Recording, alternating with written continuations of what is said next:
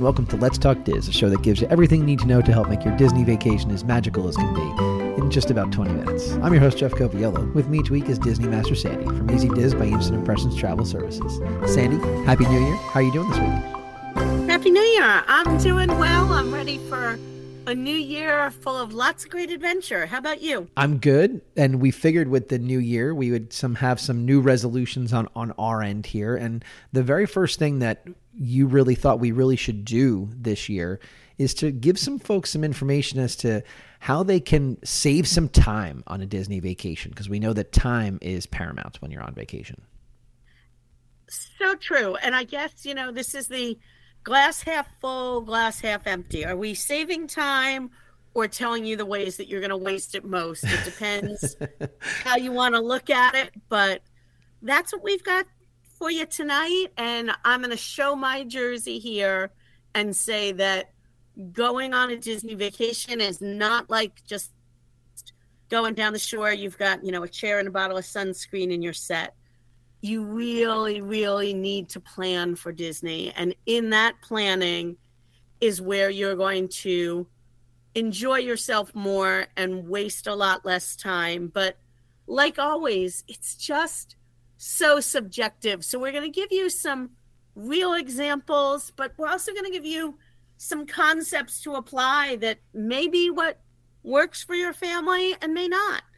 Well, and I think that leads us back to the thing that you say all the time is that it depends on your traveling party, right? So it is subjective. So when you're reading these things all over the internet that tell you not to do certain things, you know right away if that applies or doesn't apply to your particular group. I have to say, I read several blog posts on the same topic, and I cringed at some of them. If I did some of the things they said, I would tell you that I don't think I would enjoy Disney even half as much as I do now. Right. So again, even if we're suggesting something, maybe that's not going to work for you. So just be mindful of it. But I think the thing that you hit on there that is the most important piece is the preparation, right? You were showing your jersey. We're both Jersey folks. I live at the beach where you can just kind of walk down there. Even though when you see the amount of things some of these parents bring for their kids, we're not them. You can just go there and sit down and hang out for the day. That's not Disney. There needs to be some preparation. Otherwise, you wouldn't have the job that you have as far as being a travel specialist. So talk to us about the preparation that goes into it to maximize your time. You bet. And I will toot my own horn and all of my colleagues. A travel specialist is going to be very helpful for you. Most of us are free. We're going to guide you on the basics, and we're going to talk to you on some of these things. But the biggest thing that I say to my clients when we talk about preparation is really to know the app. We do a Genie webinar so that you know how to use that part of the app and you're familiar with Genie. But I do pepper in some other things because in my mind, there's 5 key parts of the app that you're going to use over and over. And the app probably has 75 to 100 different functions, but 5 of them are really essential in my mind. The first is obviously Genie. The second is virtual queue. And we've got a big game changer coming on virtual queue in another week. So we know finally, come January 9th, Disney World kind of goes back in time, thankfully, a little over 3 years. Yes. There will no longer be park reservations. There will no longer be that 2 p.m. park hopping. And I should say, there will no longer be park reservations for 95% of the ticket holders out there. Right. There are definitely people there that right now that are saying, that's not me. Right. There are a couple that will still need it. But the average person going to Disney, that first-time guest or second-time guest that's on a Disney travel package, isn't going to need a park reservation. And that's where virtual queue becomes game-changing, because you can have one person working on your Magic Kingdom virtual queue and one working on your Epcot, since there's no park reservation required. So knowing how to get to that virtual queue is key. Also, while I gave you that tidbit, I will say you do need to be in a park to get in the afternoon queue. Okay. So Genie is number one in being prepared. Virtual queue is number two. Wait times. There's understanding the wait time part of the app and the where to see the characters so that you can use your time the way that you intend. There are definitely shorter and longer rides. Sometimes you're got a little bit of time to fill before dining or fireworks or parade. You don't want to get on a ride with a long wait time and miss one of those things. You certainly don't want to walk very far to then look at the wait time and say, oh, this wasn't a good choice. So knowing how to use that part of the app is key. Initially, I was not a fan of mobile ordering. If you've learned one thing about me, I am a little slow to go with the technology. I like talking to people. Yeah. Who would have thunk that? But I've really come to like the mobile food ordering option. I also use it as a way to kill time while standing in line. My family will order food while online for a ride so that when we get off, the order is ready to hit, we're on our way and get our food picked up. So knowing how to use that is key. And then the last part is how to access your photos and videos through the Memory Maker and PhotoPass part of the app. All great pieces that you don't want to stand in the middle of the park with everybody looking around your phone and struggling of how to use those 5 key pieces. Well, and let's be totally transparent. Several years ago, if you were a Disney vacationer, this was just not a part of your experience. You could have had tons of preparation that went into it, but this was not it. So the game has changed. If you are several years removed from having gone, you now need to be up to speed with what's going on. The biggest thing that I get asked a lot, and the biggest piece of advice that I give, has to do with kind of getting around once you're in Walt Disney World. And people ask that when they talk about where they want to stay. I'm sure you have those conversations about location. That's the number one thing in real estate. But I get the questions about where you're going from point A to point B often. That has to be something that you get to. We do. We get it all the time. And I will say Disney is phenomenal with their transportation. They transport more people than some cities. Yeah. So we've talked before about their incredible fleet of buses, boats, monorails, and of course, sky gondolas. Mm-hmm. Knowing how to get from point A to point B is important, though. Sometimes there's only one choice, and knowing how to get there is important. But sometimes the choices, there might be more than one choice, or the choices are in different directions. For example, if you're staying at Art of Animation or Pop Century and you're going to Magic Kingdom or Animal Kingdom, you're going to head to the front of the resort and take a motor coach. But if you go to the front of the resort looking to get to Epcot or Hollywood Studios, they're going to send you to the total opposite end, to the back of the resort, to get on those sky gondolas to head over to those 2 parks, unless, of course, it's lightning and then the gondolas aren't running and you need buses. So knowing how to get from A to B, especially if you're park hopping, Epcot is another key example of that. Do you want to go out the front of the park and grab a bus or a monorail? Do you want to go out the back of the park and grab a boat or a gondola? You get plenty of steps in when you're in Disney, and you certainly don't want to be headed totally in the wrong direction. Well, and some of it, too, that I've encountered when I'm giving point A to point B comes from, special things that folks are doing. Like, I'll give a perfect example of several years ago when friends of ours were going to the Hoop-Dee-Doo Review, but they were staying at Caribbean Beach. So for people that don't really understand the landscape, they don't know that it's going to take you the amount of time it's going to take you to get there, number one.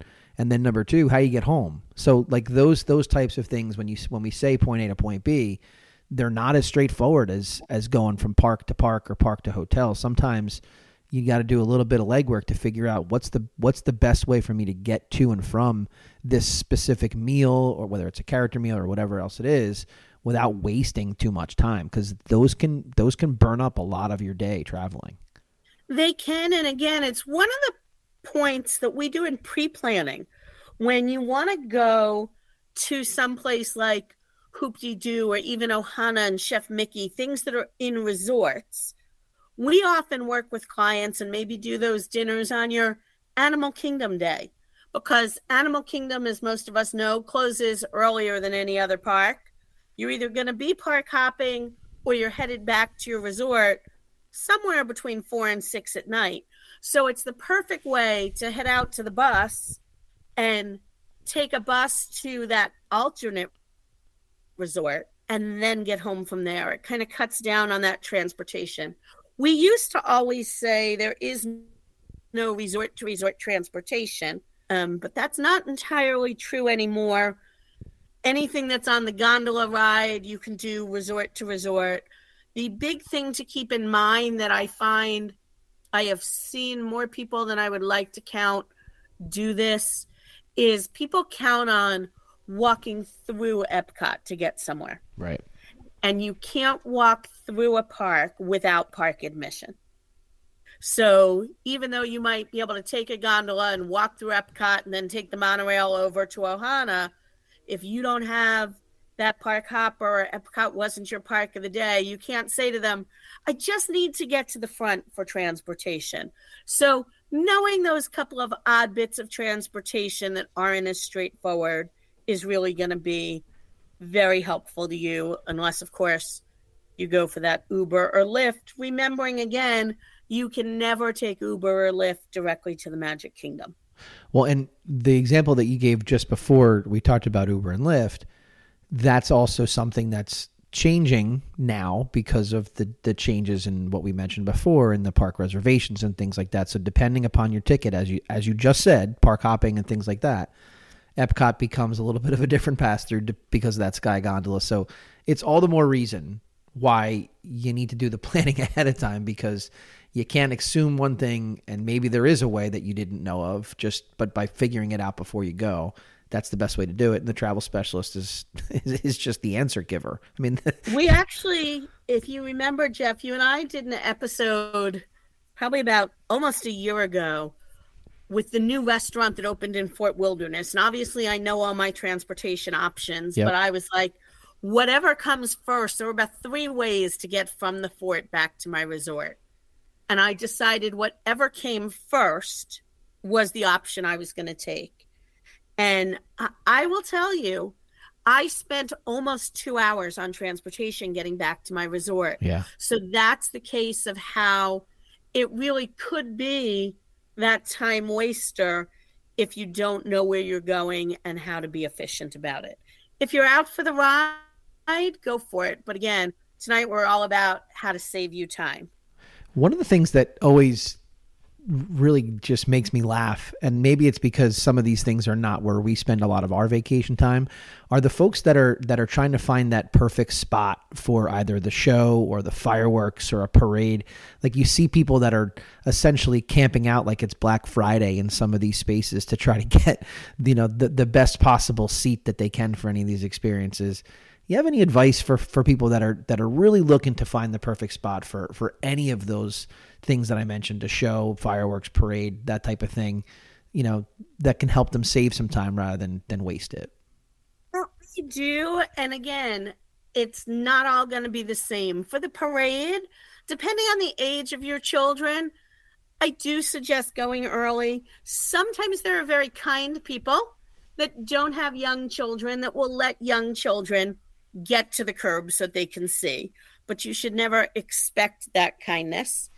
Parades, because they are more eye level, if you've got young ones, I do try to get there a little earlier to get a space. Though again, if you walk all the way back to the front of the park, there's often some great space more last minute towards the train station and City Hall than right at the hub in front of the castle. Sure. When it comes to fireworks, here's a news flash for you. They're in the sky. Very true. Very true. It doesn't matter who's in front of you. You're looking up. But to be fair, looking up, depending upon the experience, might matter, right? To say that, you still want to see some projections that are on the castle if you're at the Magic Kingdom, depending upon where you're standing in Epcot during their nighttime show in Hollywood Studios. if you're looking what they're projecting over onto the theater, that type of thing. It's not that there's not rationale behind having the ability to see where the projections are in some of these places. Yes. But you're not going to find a better say, fireworks spot necessarily than any others. I'm a fan when we're getting ready for parade and fireworks. If it's not quite parade and fireworks time, spread out a little bit. Give yourself, a couple of inches between you and other members of your family. People are going to squeeze in. Maybe you've got a little one and somebody else was sitting down that now stands up. You want to have a little bit of space to move around. If you are going to a parade and you think you've got this perfect spot and there's people sitting, there is absolutely nothing wrong with saying to them, "Excuse me, do you plan to stand up for the parade?" I'm not saying that you should dictate what they do, but it may be a great spot to see if they remain sitting. But if they're going to stand when the parade starts, you might as well know now and find a different spot if that matters to you. Makes total sense. And as far as the theaters go, like some of these are just so big that I remember a friend of mine that went and got the Fantasmic package by having dinner at the Brown Derby, and we ended up getting just as good of a seat as they did. So it really depends. There's some of these theaters are massive. So the Fantasmic package is one that I feel a little bit differently about. I like it because it allows me to slide in last minute and be guaranteed a spot. Sure. I'm not doing it to have the perfect spot. I'm doing it not to waste my time standing in line and be guaranteed a spot. Because as massive as that Fantasmic Theater is, it does fill. And they do save the section for everybody who has the sticker for dining entrance.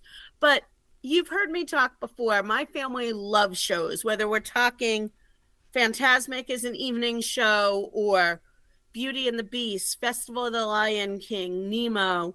We're huge fans of all of them. We have days, honestly, where we do almost nothing but shows. And honestly, whether I'm in row 6 or row 26, they're very well-designed pitched theaters. So row 26 still has a great view. They are large. You will get into, especially those daytime shows. So I don't spend a lot of time online. It's funny, when I was researching this, one of the websites that I saw had an article with the same concept when I was working on our SEO keyword searching. It directed me to some things. And one of them said the biggest thing you can do to waste your time in Disney is go to a show. And again, I think that shows where we're all different. The tip right under never go to a show was never see Carousel of Progress. Now, I will tell you, I have spent more time than I care to count stuck when Carousel of Progress misaligned and we didn't get out on time. Sure. But Carousel of Progress, if you don't know, is the original piece of Disney. That's what Walt took to the World's Fair. That was really his test concept for an amusement park. Yep. If you haven't seen Carousel of Progress, you are doing yourself a disservice. Do you need to see it every time you go to Disney? You don't. Do you need to make sure you've seen it? I think you definitely do. So again, how you spend your time, how you save time and waste time, a little bit subjective. But for me, it is definitely take the time and see the shows, but don't queue up an hour before the show to get a great spot. You don't need to be there that far in advance. So we've got a couple more to go through here quickly as we come to the end. I think this one is something that we've always kind of prided ourselves on, and that's having a plan of what we're going to do. We're not first timers. So for us as a family, it works for us to get up early, go to the park, come back, have lunch, swim a little bit, go back wherever we're going to go, back late at night. We've developed a plan that works for us. That's not for everybody. And if you're here for the first time, maybe you feel like you're losing time in the park if you do that. So having a plan from our perspective as a family is a huge way to save time. Most definitely. And swimming is definitely one of my little pet peeves and time wasters. It totally works for your family, for my family, for people that have been to Disney many times, typically families that go more than once a year or families that go every year. You've seen 98% of what Disney offers, and you know you'll see it again. But if you're a first timer or a second timer, there's so much to do. And we have a lot of families that start by saying to me, we're going to take a break every day and swim. And, I get it. You want a break, but I'm a bigger fan of starting your day a little later so that you can swim in the morning, planning to swim maybe on that Animal Kingdom day when you get back. I talk to clients a lot who have never been to Disney about understanding how large Disney is. So even though you're staying on property, I always use the analogy, if you were to head to the grocery store right now, from the time you say, okay, I'm leaving for the store, how many minutes is it from I'm leaving to the store to I'm getting in my car? The answer for most of us is probably 1 or 2 minutes. It's not 1 or 2 minutes from I'm leaving my hotel room to I'm getting on transportation. Generally, you're walking down a hall, waiting for an elevator, and then walking another distance, and then waiting for the transportation. The same thing when you're ready to take that swim break. You're nowhere near the front of the park. That's one of the great things about Epcot. If you can sneak out the back, you're good. But by the time you decide you want a break, it could take you 15 minutes just to get from where you are in the park back to where transportation is.